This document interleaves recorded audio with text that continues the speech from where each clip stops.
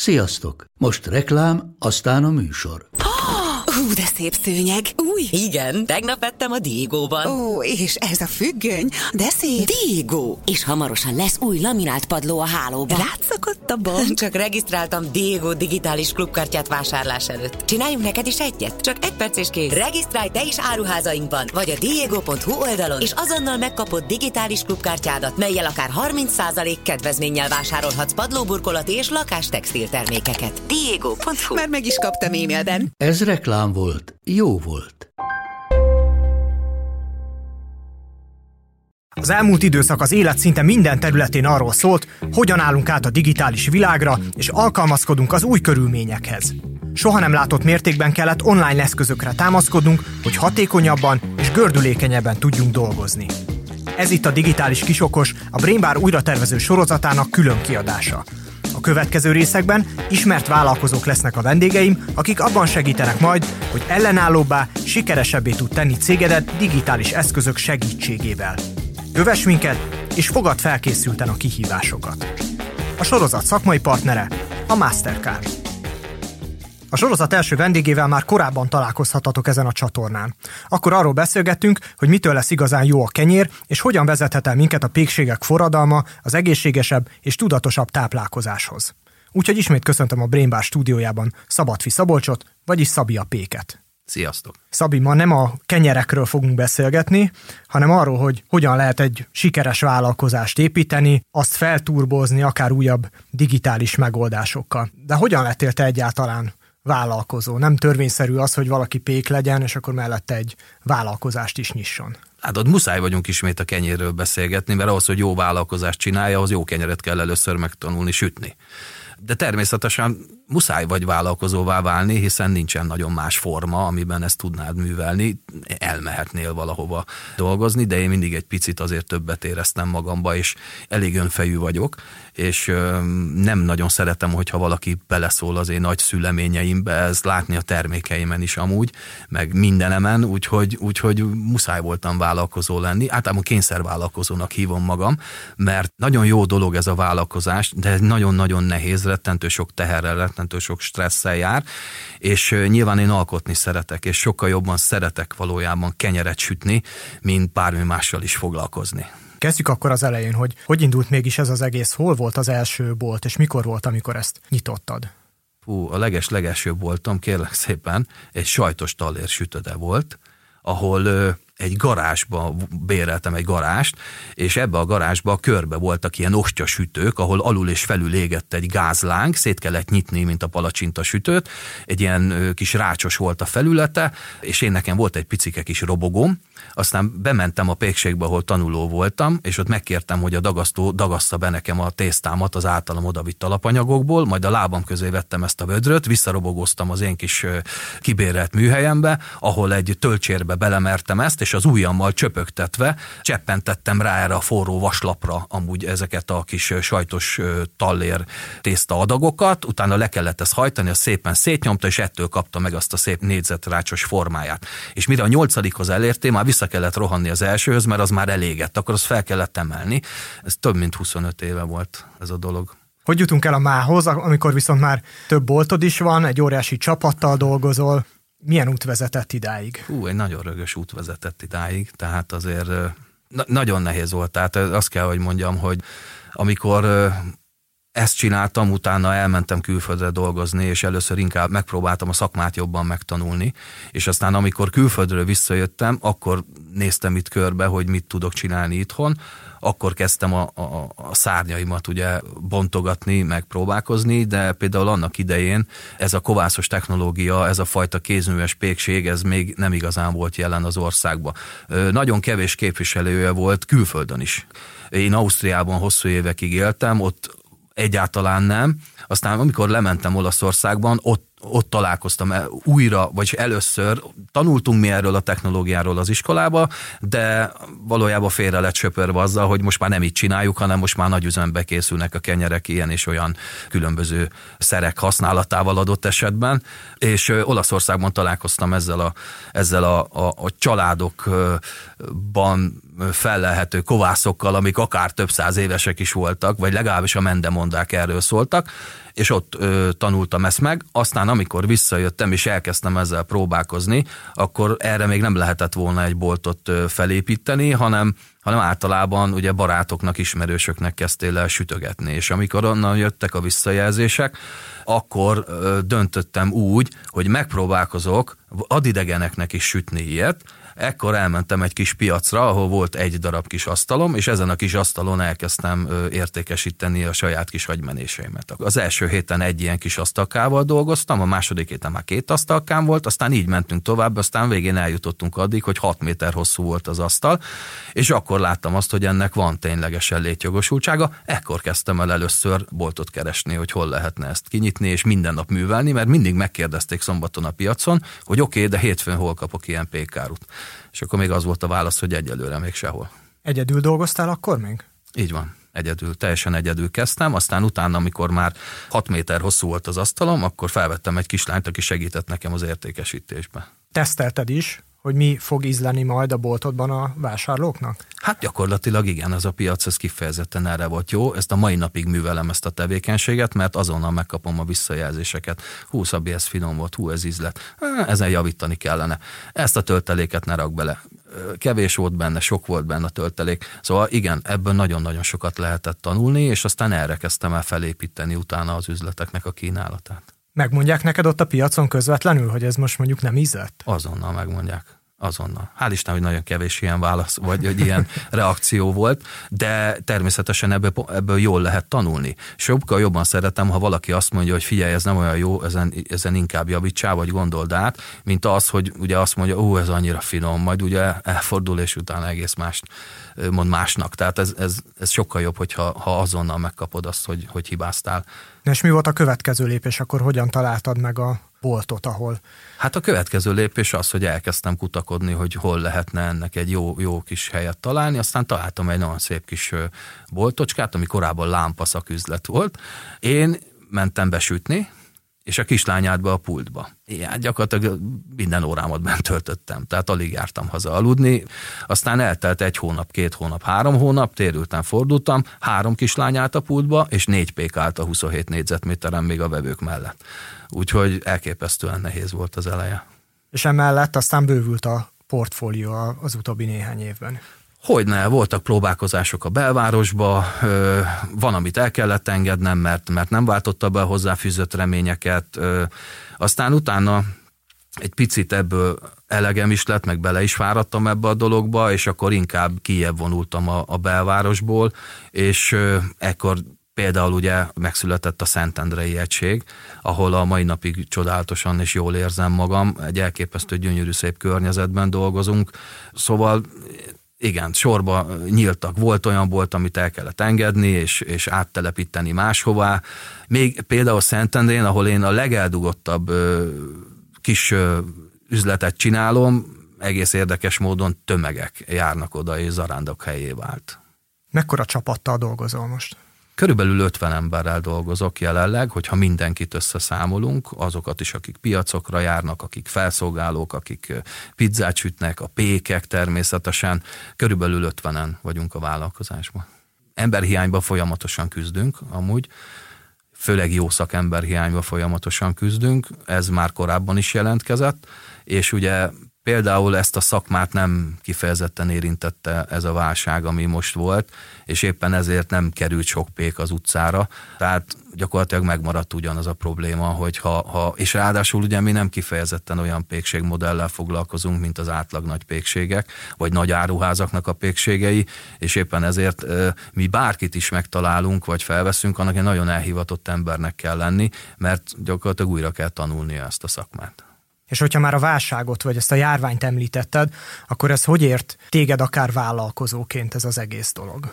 Hát természetesen az elején minket is meglepett, és ugye azért ennek a vállalkozásnak része étterem, része ugye a pizzéria, amit ugyanúgy be kellett zárnunk, mint bárki másnak. És ugye egy egész nagy lábunk volt arra, hogy kiszolgáljunk éttermeket és hamburgerezőket, partnereket, tehát 50-60 partnernek szállítunk napi szinten pékárút, akiknek ugyancsak be kellett zárni.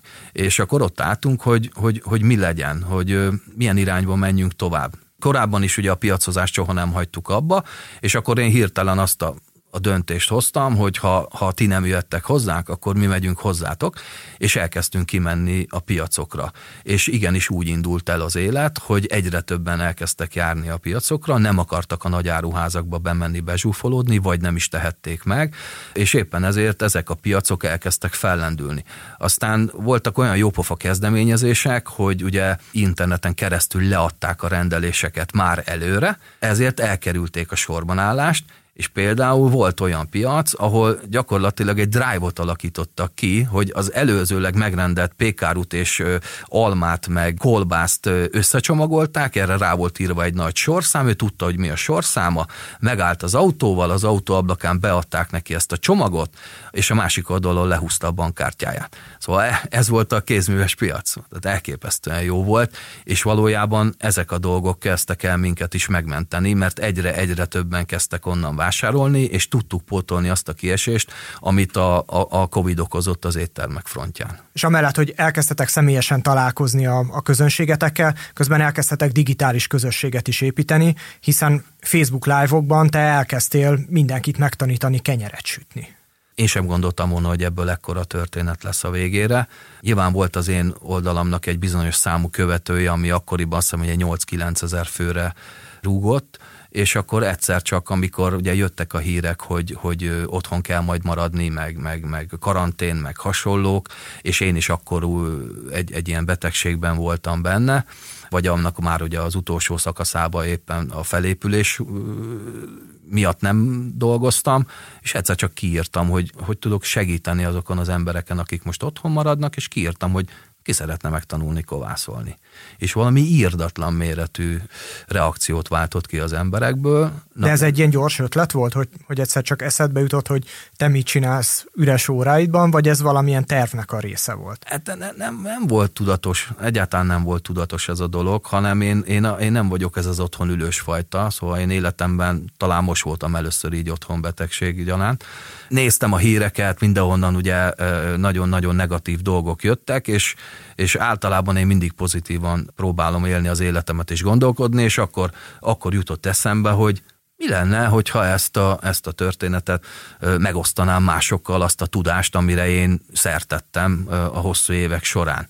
És mondom, óriási reakció lett belőle, elképesztő mennyiségű én is, és akkor már tényleg nem volt visszaút. Meg is voltam ijedve, hogy nekem otthon a kovászom majd egy frissen festett lakásba, ahol semmilyen fajta élesztőgombák, meg sütés még nem volt, hogy fog elindulni, és aztán innentől kezdve elkezdtem napi szinten bejelentkezni. Elkezdtem agyalni azon, hogy nagyon jók ezek az írott szakácskönyvek, meg minden, de azért sokkal jobb, hogyha még ha online is, de szembeáll veled valaki, aki megmutatja, hogy kell ezt elkeverni.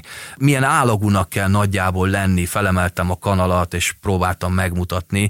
A szagokat nehéz volt átadni, hogy milyen illatúnak kell lenni a kovásznak. Úgyhogy ez így indult. Tehát az elején egyáltalán nem volt tudatos. Nyilván, amikor már kezdtem, én is nagyon kis tétován, kis bénán kezdtem ezt a videózást, aztán akkor írtak rá, hogy te, fordíts már el a telefont, akkor majd jobb lesz. Szóval tök sokat segítettek amúgy az emberek, és egy elképesztő közösség jött létre úgy, hogy az életben nem találkoztunk egymással. Tehát hihetetlen távlatokat nyitott ez a dolog, és nem csak Magyarországon. Az volt a legkomolyabb, hogy a világ minden tájáról elkezdték követni a videókat, és ilyen, hát van, amiknek több millió a megtekintése amúgy, egy kalácsfonásnak például, vagy nem tudom, 70 000 megosztást kapott, tehát ilyen írdatlan, soha nem gondoltam volna, hogy ez lesz. És a végén ott volt a sikerélmény. Tehát ezt végigcsináltuk 8-9 napon keresztül, és megszülettek Magyarországon valakiknek az első kovászos kenyerei. Tehát én még életemben ennyi szép kenyeret nem láttam, és ennyi üzenetre se válaszoltam még életemben, mint akkor. De ez egy csoda dolog volt ez az internet, tehát az nyitotta ki a világot akkor, tehát láttam, hogy nagyon sokan műkörmösök lettek, rengetegen jogát oktattak, gondoltam, hogy én ehhez egy picit értek, akkor én szerintem ezt megmutatom. És aztán utána nagy viccek is lettek belőle, hogy ugye most már mindenki kovászol, meg mindenki kenyeret süt, úgyhogy De a követőid számán is viszont meglátszott ez a lelkesedés. Mert... Hát igen, ugye megsokszorozódott a követőknek a száma, és hála Isten, hogy azóta is ez folyamatos emelkedést mutat, és a mai napig próbálok segíteni receptekkel, meg receptvideókkal. Most már ugye az élő bejelentkezéseket, miután megszűnt ez az otthonmaradási kényszer, természetesen már nem volt olyan jó, hogy 3 ember nézegesse, hogy én 8 órakor kevergetek valamit, úgyhogy inkább úgy döntöttem utána, hát eleve be kellett állnom dolgozni, és ugye a válságot kezelni, meg közben a vállalkozás meg ott volt az X emberrel, akik nem lehetnek vezető nélkül, aki otthon bohóckodik. Utána már azt csináltam, hogy megcsináltam felvételeket, meg felvettem egy videón egyfajta terméket, és akkor kitettem azt a videót, és akkor azt lehetett követni. Úgyhogy így működött. Az előző beszélgetésünkben azért említetted, hogy kettős a viszonyod a közösségi médiával, és hogy igyekszel nem a rabjává válni, de azért közben igyekszel megtartani, mint egy platformot, ahol emberekkel tudsz beszélgetni. Nem is követed a közösségi médiás trendeket, vagy egyszerűen úgy használod, ahogy megszokásból használod? Egyáltalán nem követem a trendeket.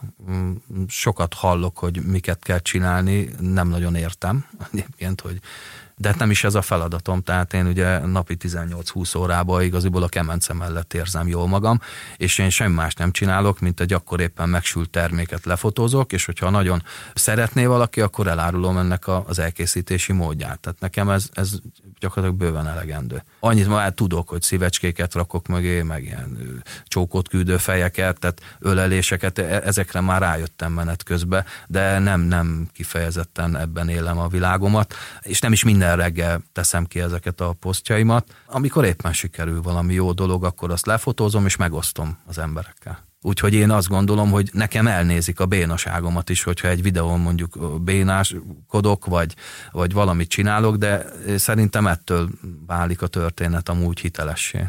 Ez azt jelenti, hogy például amit én látok a te közösségi média oldalaidon, azokat te a 2 kezeddel töltöd oda föl?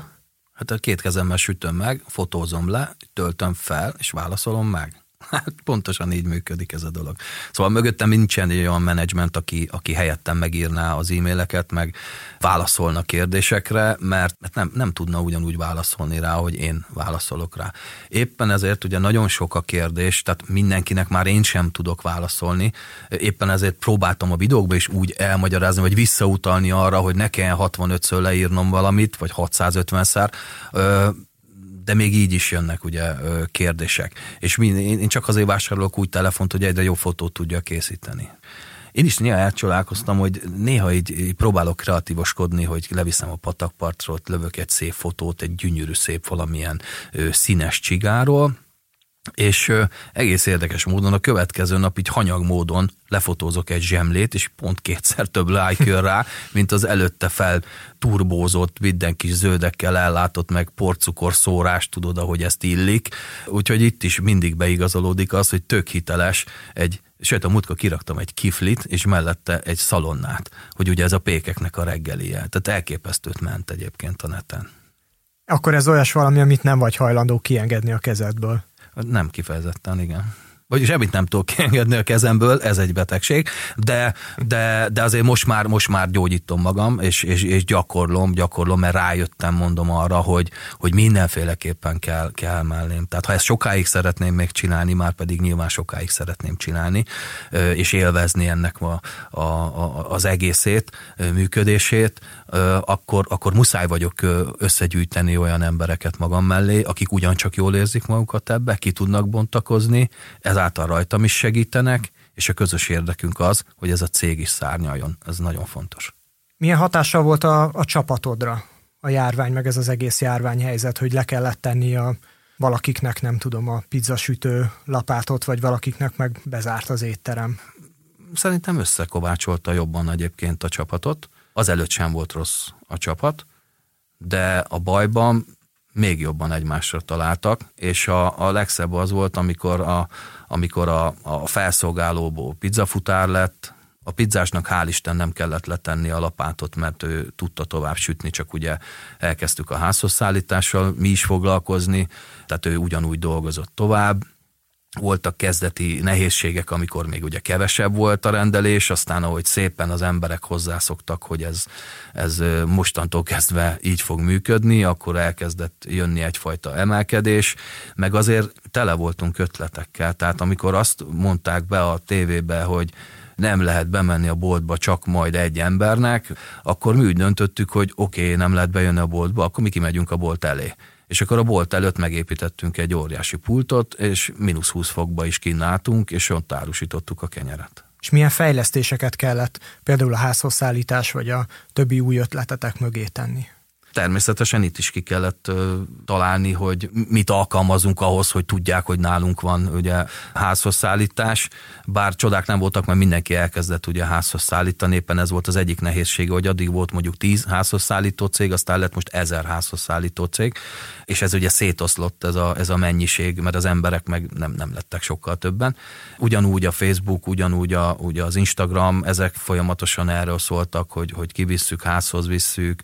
Aztán ugye nem is nekünk kellett igaziból ilyen programot fejleszteni, mert például a piacosok fejlesztettek olyan programokat, hogy biztos, hogy meglegyen a kenyered, biztos, hogy ne kelljen majd sorbálnod, éppen ezért ők csináltak meg ilyen kosárrendszert, és ezek a mai napig egyébként fennmaradtak, és a mai napig teljesen jól működnek, és azon keresztül adták le ugye a rendeléseiket. Nekünk már korábban nagyon sok fejlesztést egyébként kellett csinálni ebbe a digitális világban, mert hiába vagyunk kézműves pékek, meg étterem, meg pizzéria, attól függetlenül enélkül mi már nem tudtunk volna létezni. Ugye több gyártóhelyünk is van, több műhely is van, minden boltba szállít mindegyikünk, csoportokat kellett létrehoznunk, ahol azok az emberek tartják a kapcsolatot, akiknek ahhoz köze van. Korábban mi már csináltunk egy olyan rendelési platformot, ami a saját szokásainkra lett ugye kitalálva, mert hogy mi teljesen másképp működünk. Tehát ahhoz, hogy tőlünk kenyeret tudjál venni, minimum 2 nappal előtte le kell adnod a rendelést. Mert amikor te leadod 2 nappal előtte a rendelést este 6 óráig, mi akkor látjuk azt, hogy mennyi kovászt kell megetetnünk ahhoz, hogy 2 nap múlva abból kenyér legyen, és hozzád el tudjuk vinni. De a molnárnak is tudnia kell, ahonnan a lisztet hozott hozzá. Természetesen. Tehát és ez egy a lánc. futárnak is kell tudnia, aki a lisztet hozza, és a péknek is kell tudnia, aki aztán azt... Hogy ebből mit kell lesütni. És éppen ezért ezt a programot úgy kellett például megcsinálnunk, hogy nem mindegy, hogy milyen jelszóval csekkolsz ebbe be. Ha pékként mész bele, akkor látod tésztacsoportonként összerakva, hogy a kalács tésztából ma este 342 kilót kell csinálnod. Tésztacsoportonként? Igen, tehát összesítve van, ugye, hogy például kalács tésztából ugye ebből elkészül mondjuk egy hagyományos foszlós kalács, vagy éppen dúsítjuk mondjuk egy vörös áfonyával, vagy mazsolával, és akkor ott van az, hogy félkilós vagy negyedkilós, és akkor ezeknek a darabszámai, és ugye a pék ez alapján dagaszt. Viszont aki ezt belerakja majd egy ládába, annak is tudnia kell, de ő már nem tésztacsoportonként látja, hanem neki már ez boltonként fog megérkezni, hogy például ez és ez az üzlet ebből ennyi és ennyi darabot rendelt. És azt is ki kellett találnunk, hogy ugye mindent egyszerre nem tudunk kivinni, mert nincs annyi autónk, meg nincs annyi emberünk, hogy órás sávokra lehetett rendelni. Szóval ez egy hosszú folyamat volt, amúgy ezt már jóval a Covid előtt elkezdtük csinálni ezt a programot. De akkor a sütési időt is vissza kellett számolni a kiszállításhoz. Meg a hűlését is, tehát ugye tűzforró nem tudod beletenni a rekeszekbe, tehát itt megvan a menet, hogy kovászt készítünk, az majd 12 óra múlva abból készítünk egy tésztát, az a tészta 24 óra múlva, vagy 16 óra és 24 óra közt majd le fog sülni, aztán utána annak kell 2-3 óra, mire kihűl és egy ládába bele lehet tenni, utána fel kell tenni az autóra, a túrákat megnézni, hogy az majd mikor fog tudni abba a boltba odaérni, amire kell. Te vagy az, aki ebbe a rendszerbe egy kicsi káoszt visz azért, mert te vagy az, aki folyamatosan kísérletezel új dolgokkal, új dolgokat sütsz, nézed, hogy mi hogy fogy, és azt tulajdonképpen ezt viszed vissza ebbe a rendszerbe. Igen, szóval utál is engem mindenki ezért, hogy minden nap kitalálok valami újat. Hát Szabi, ez nem volt a rendelési felület. Tehát hogy lett volna, éjszaka találtam ki, tehát persze, hogy nem volt. Hogy néz ki nálad ez a kísérletezés egyébként? Vagy mivel szoktál kísérletezni? Mindennel is. Tehát formákkal, színekkel, töltelékekkel, új lisztekkel, alternatív megoldásokkal, mindennel. Hogyan vezeted ezeket a kísérleteket, és mi alapján ítéled eredményesnek vagy kudarcnak egy ilyen kísérletet? Többféle módon bedagasztom ezeket a tésztákat, és elkészítem belőle a terméket, és utána teljesen természetes. Az első az, hogy a kollégák kóstolják meg, A következő pedig az, hogy amit a legjobban imádnak a vendégek, jövök ki, na gyerekek, ezt most fölvágtam, kóstoljátok meg, és mondjátok el a véleményt. Van létjogosultság, vagy nincs. Aztán, ha valami nem sikerül, annak örülnek a legjobban. Kiviszem, gyerekek, nézd meg, nem kelt meg ez a kakaós csiga, ez egy új vajas tésztás recept, de tűzforró, tudod, és akkor sorba állnak, hogy hadd kóstoljuk már meg azt a nem sikerült kakaós csigát. Úgyhogy ez ilyen, nagyon jó. És akkor egyes külön termékeidet meg tovább viszed egészen addig, hogy egy új boltot nyitsz rájuk. Hát igen, csak ez egy dolog, hogy én meg tudom sütni, és a mellettem lévő 50 ember hogy süti meg, az a következő probléma. Ugye azért mindenkinek más a tudása, nekem a legnehezebb dolgom az, hogy tudok stabilizálni valamit, hogy tudom azt nyugodt szívvel odaadni valakinek, hogy nagyjából ugyanúgy süsse meg, mint hogy én azt kitaláltam. Ezt nyilván ehhez nagyon sok kontrollált körülménynek kell lenni. Például a pékség esetében azonos hőmérsékletű alapanyagokkal kell dolgozni, azonos időt kell neki adni, azonos hőmérsékleten kell a tésztát pihentetni, tárolni, majd egy megfelelő programon kell ezt megsütni. De ebben mindig ott van az emberi tényező, nem mindegy, hogy fogtad meg azt a tésztát, a beletermelt gyönyörű szép kis buborékokat kinyomtad-e egy hirtelen mozdulattal, vagy óvatosan nyúltál le hozzá, mint én. Szóval egész nap ezzel foglalkozok, hogy tudom ezt úgy átadni, hogy neked is tetszen az, amit csinálsz, és a végeredmény az megközelítőleg az legyen, mint amire mindannyian gondolunk. Közhely ugyan, de ugye általában a te vállalkozásodat a leggyengébb ember fogja meghatározni. Én azon dolgozok hosszú évek óta, hogy az a leggyengébb ember is sokkal jobb legyen, mint adott esetben egy másik végségnek a kollégája. Mi az, amit megőriztek ebből a válságból, és aztán tovább visztek a válság vagy a járvány utáni világba? A válság szerintem nagyon sok embernek a minőség irányában felnyitotta a szemét. Mi eddig is minőségorientáltak voltunk, a válság alatt még kértem mindenkit, hogy még jobban figyeljünk oda, még jobb legyen. Tudom, hogy mi is hibázunk, szóval csak az nem hibázik, aki nem dolgozik. És ez a szemlélet, ez biztos, hogy most egyen már jobb nálunk. Tehát, hogy mindenki még jobbat akar adni, még szervezettebben akarunk működni. Gyakorlatilag szerintem ez a legfontosabb dolog. Nem kifejezetten a házhoz szállítás, mert a házhoz szállításban én előtte egyébként nem hittem. Tehát én azt gondoltam, hogy a pizza, és a mai napig is azt gondolom, hogy a pizza az pont 5 percig pizza. Amikor én kiveszem a kemencéből, és leteszem eléd az asztalra, én már nem szállítok házhoz pizzát, az csak akkor volt, amikor volt ez a járvány. Most már, hogy el lehet jönni hozzánk, jöjjön el. Szóval mi nem csak pizzát adunk és kenyeret, azt szoktam mondani, hanem ehhez jár egy élmény. Ehhez jár egy kis beszélgetés, ehhez jár egy szép környezet. Éppen ezért például a nápolyi pizza. Tehát a nápolyi pizza, attól nápolyi pizza, hogy Nápolyba eszed meg. Kellenek hozzá azok az illatok, kell hozzá az a látvány, kell hozzá az a nyüzsgés, kell hozzá minden. Soha nem fog tudni 100%-osan lekopizni. Én nem is akarom. Én a Szabi pizzát akarom odaadni, és azt a környezetet, amit mi hoztunk ott létre. Nekem volt egy olyan érzésem, amikor néztem a videóidat így a pandémia alatt, hogy ez nagyon-nagyon érdekes, de akkor miért mennek hozzád az emberek kenyérért, hogyha te megtanítod őket kenyeret sütni, ennek semmi értelme. És aztán pont a Szentendrei boltodban álltam sorba, amikor ott állt mellettem vagy előttem egy fiatal pár, és akkor a csaj mondta a srácnak, hogy azért vigyünk egy kenyeret, de tudod, ez az a srác, akit a anya tanult kenyeret sütni. Úgyhogy végül is bejött ez a közönség, nem tudom, hogy szokták ezt mondani, edukációja. Ez volt a lényeg, de én tisztában voltam vele, hogy innentől kezdve az ország nem minden nap kenyeret fog sütni. Hát az a pékeknek a dolga. És én tisztában voltam már akkor vele, nagyon sok újságíró, napi 37-en hívtak fel azzal, hogy nem félek attól, hogy utána tőlem majd nem vesznek kenyeret, és hogy nem mérges rám az összes pék az országban, mert hogy elfogynak a vevők. Hát mondom, ne vicceljél már. Hát mondom, minden étteremben lehet rántott húst kapni, otthon mégis anyám, meg öreganyám folyamatosan sütötte a rántott húst, meg a palacsintát, nem? Tehát ettől függetlenül ugyanúgy elmennek palacsintázóban, meg rántott húsozóba is az emberek. Ez pontosan így működik. Tehát azért ezt ne felejtsük el, hogy ez egy kőkemény szakma, ez a pékség. Az, hogy te egy héten egyszer, vagy kétszer, vagy 2 hetente eljátszol azzal a gondolattal, hogy te sütsz egy kis kenyeret, vagy egy kis kakaós csigát, vagy bármit a családodnak, ez szerintem pontosan erősíti egyébként a pékségeket, mert rádöbbensz arra, hogy ehhez nagyon nagy odafigyelés kell, egy kicsi szaktudás mindenféleképpen szükséges hozzá, rengeteg idő. Tehát Én mindig azt mondtam, hogy a legjobb kenyeret otthon lehet sütni. Az biztos, hogy nem az lesz a legolcsóbb kenyeret. Tehát amikor egy sütőt órákon keresztül egy darab kenyérnek a megsütésére fordítod, meg az idődet, hogyha beleszámolod, akkor az a világ egyik legdrágább kenyere lesz, amit megeszel, de egy biztos, tudod, hogy mit raktál bele. És ez a legfontosabb. És hogy rontott volna a pékeknek a helyzetén ez, hogy az emberek megismerték, hogy ez egy milyen gyönyörű szép szakma, és milyen nehéz jó terméket előállítani a végére, hanem szerintem minden pék ázsióját felvitte az országba.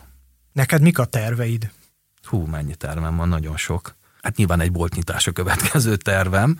Hiszen még nincs elég boltod. Hát igen, de ez megint más, tehát minden bolt egy picit másabb, és ez is például egy olyan bolt lesz, hogy az orrod előtt dolgoznak a kollégáim. Ennek már korábban megkezdődött egyébként annak az embernek a megtalálása, aki ugyanúgy gondolkodik, mint én, vagy hasonlóan, ugyanúgy akarja megcsinálni majd azt, mint ahogy én megcsináltam, hiszen ugye mindenhol én nem lehetek ott. Ez volt a legelső lépés. Megvan ez az ember, akkor utána meg kellett találni hozzá a helyszínt. Mert hogy ez most így működik. Tehát nem úgy működik, hogy te kiveszel egy boltot, és akkor majd föladok hirdetést, hogy jöjjenek ide pékek, mert mi van, hogyha ott nincs pék. Tehát első körben most ebbe a szakmába embert kell találni, és amikor megvan az ember, akkor utána boltot lehet találni, hogy ezt hol akarom művelni. És én mindig azt mondom, hogy a jó termékért a világ végéig is elmennek az emberek. Tehát ahhoz nem kell a városnak a kellős közepén lenni. És hanem a világ végére, akkor hova kell menni a legújabb Szabi helyért? Ez Debrecen, csak Debrecenig kell elmenni. És miért pont Debrecen? Ezt hogy találtad ki? Ha figyeled például az oldaladnak a mozgásait, az oldalaidnak, ugye nekünk minden boltnak is megvan a saját oldala, megvan az én saját oldalam, ahol az én kis agymenéseimet osztom meg. A követőknek a legnagyobb része például Debrecenből van. És nyilván ez indokolta már azt, hogy érdemes abba az irányba elmenni, gondolkodni. A nagyszámok törvénye a következő, ugye, hogy 280 000-es város. Ilyenkor megnézed nyilván a környezetet, hogy hány hasonló terméket előállító vállalkozó van még ebbe a városba. Elég kevés. Én azt gondolom, hogy ilyen sok főre ez bőven elférünk, nem is zavarjuk egymás köreit szerintem. Sőt, megint csak azt mondom, hogy erősítjük egymást, mert minőség érkezik a minőség mellé, akkor ott a helyi embereknek is jobb lesz, mert már több helyről is tudnak majd választani. Szóval ezek vezettek oda, hogy ez Debrecen legyen. Igen, azért így megvizsgáltam a hátterét, hogy hova érdemes azért ezt telepíteni, ezt a dolgot. Kellett egy erős megfigyelés a közösségi médiából, aztán egy intuíció, és a végén pedig a kockás füzet. Ez pontosan így van. És aztán most jön a kőkemény munka része, hogy az olyan legyen, mint amilyet mi elképzeltünk. Szerinted a te vállalkozásod, vagy a te vállalkozásaidnak miben áll a versenyelőnye a többi pékséghez, vagy pizzázóhoz, vagy vendéglátóhelyhez képest? Talán az, hogy én elég kreatívnak érzem magunkat, tehát minden áldott nap ki tudunk találni valami kis újdonságot, és ha megnézed az oldalakat is, akkor nem igazán ismétlődnek ezek a dolgok. Nyilván vannak olyan standard termékek, amik például teszem fel a fánk, de most utoljára már csokival volt megváltva a fánk, amit korábban nem csináltunk, és aztán utána töltsért csináltam belőle, amiben vaníliakrémet töltöttünk, és mindig van egy ilyen jópofa kis ötlet, hogy ezen a héten például mi készüljön. Ami például nagyon fontos, ugye a szezonalitás, ami például nagyon fontos, hogy ugye a helyi terméknyek, ugye pandémia okozta azt is, többek közt, hogy volt időnk egy biokertet megépíteni, ahonnan most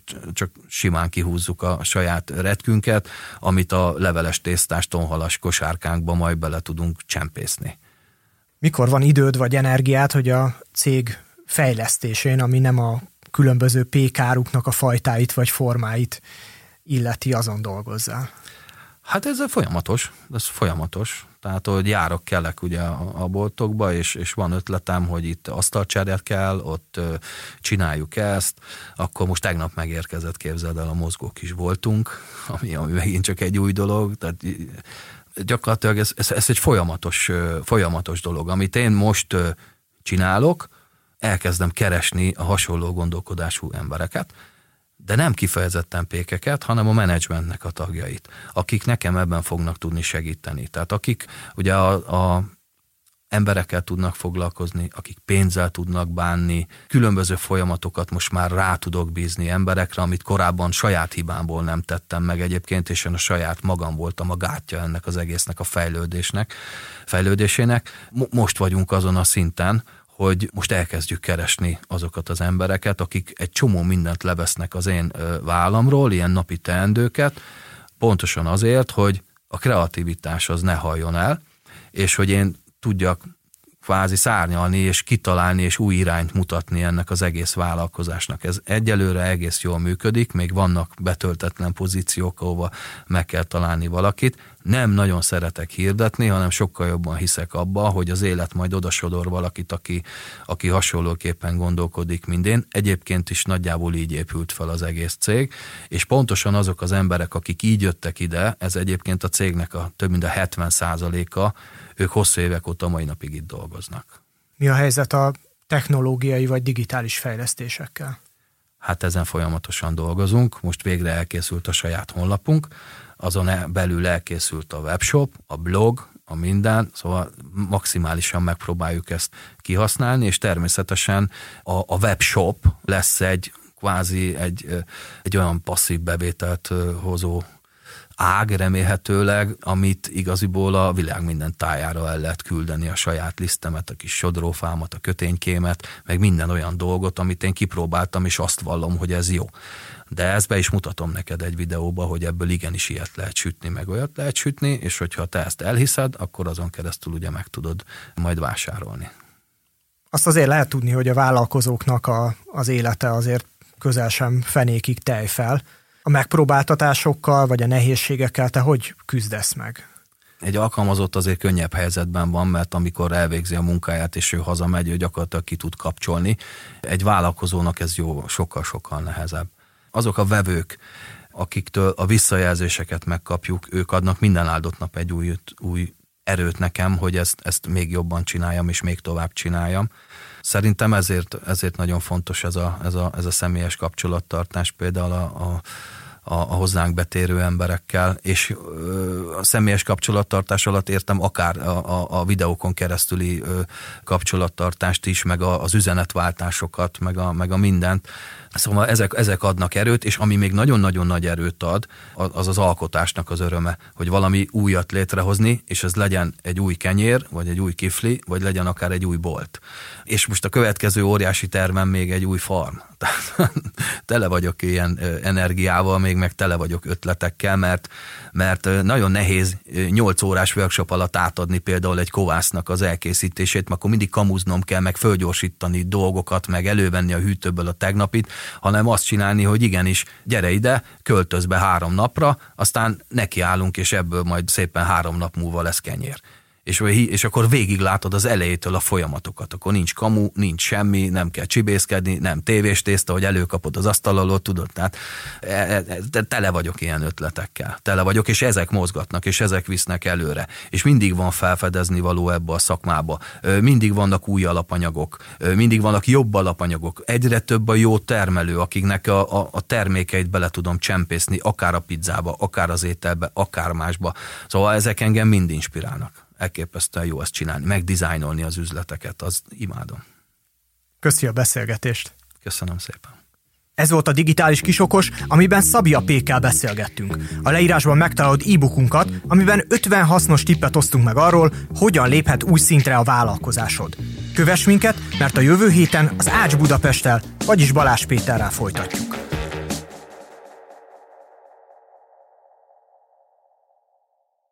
Ha más podcastekre is kíváncsi vagy, hallgassd meg a Béton műsor ajánlóját. El tudod képzelni, hogy a podcastet, amit éppen most hallgattál, fél év múlva már a mesterséges intelligencia generálja? Mi sem. De ha érdekel, eljött már a gépek lázadása. Hallgass bele az Embertelen podcastbe. Orsós Lajos vagyok, a műsor házigazdája. Egyelőre még élőben. Egyelőre. Fedezzük fel együtt, hogyan ismerkedik, randizik, mesél és vitatkozik Betty és Péter, 2 teljesen mesterséges intelligencia. Lajos, a podcast címét mond még egyszer, léci. Oké. Embertelen podcast. A műsor a Béton partnere.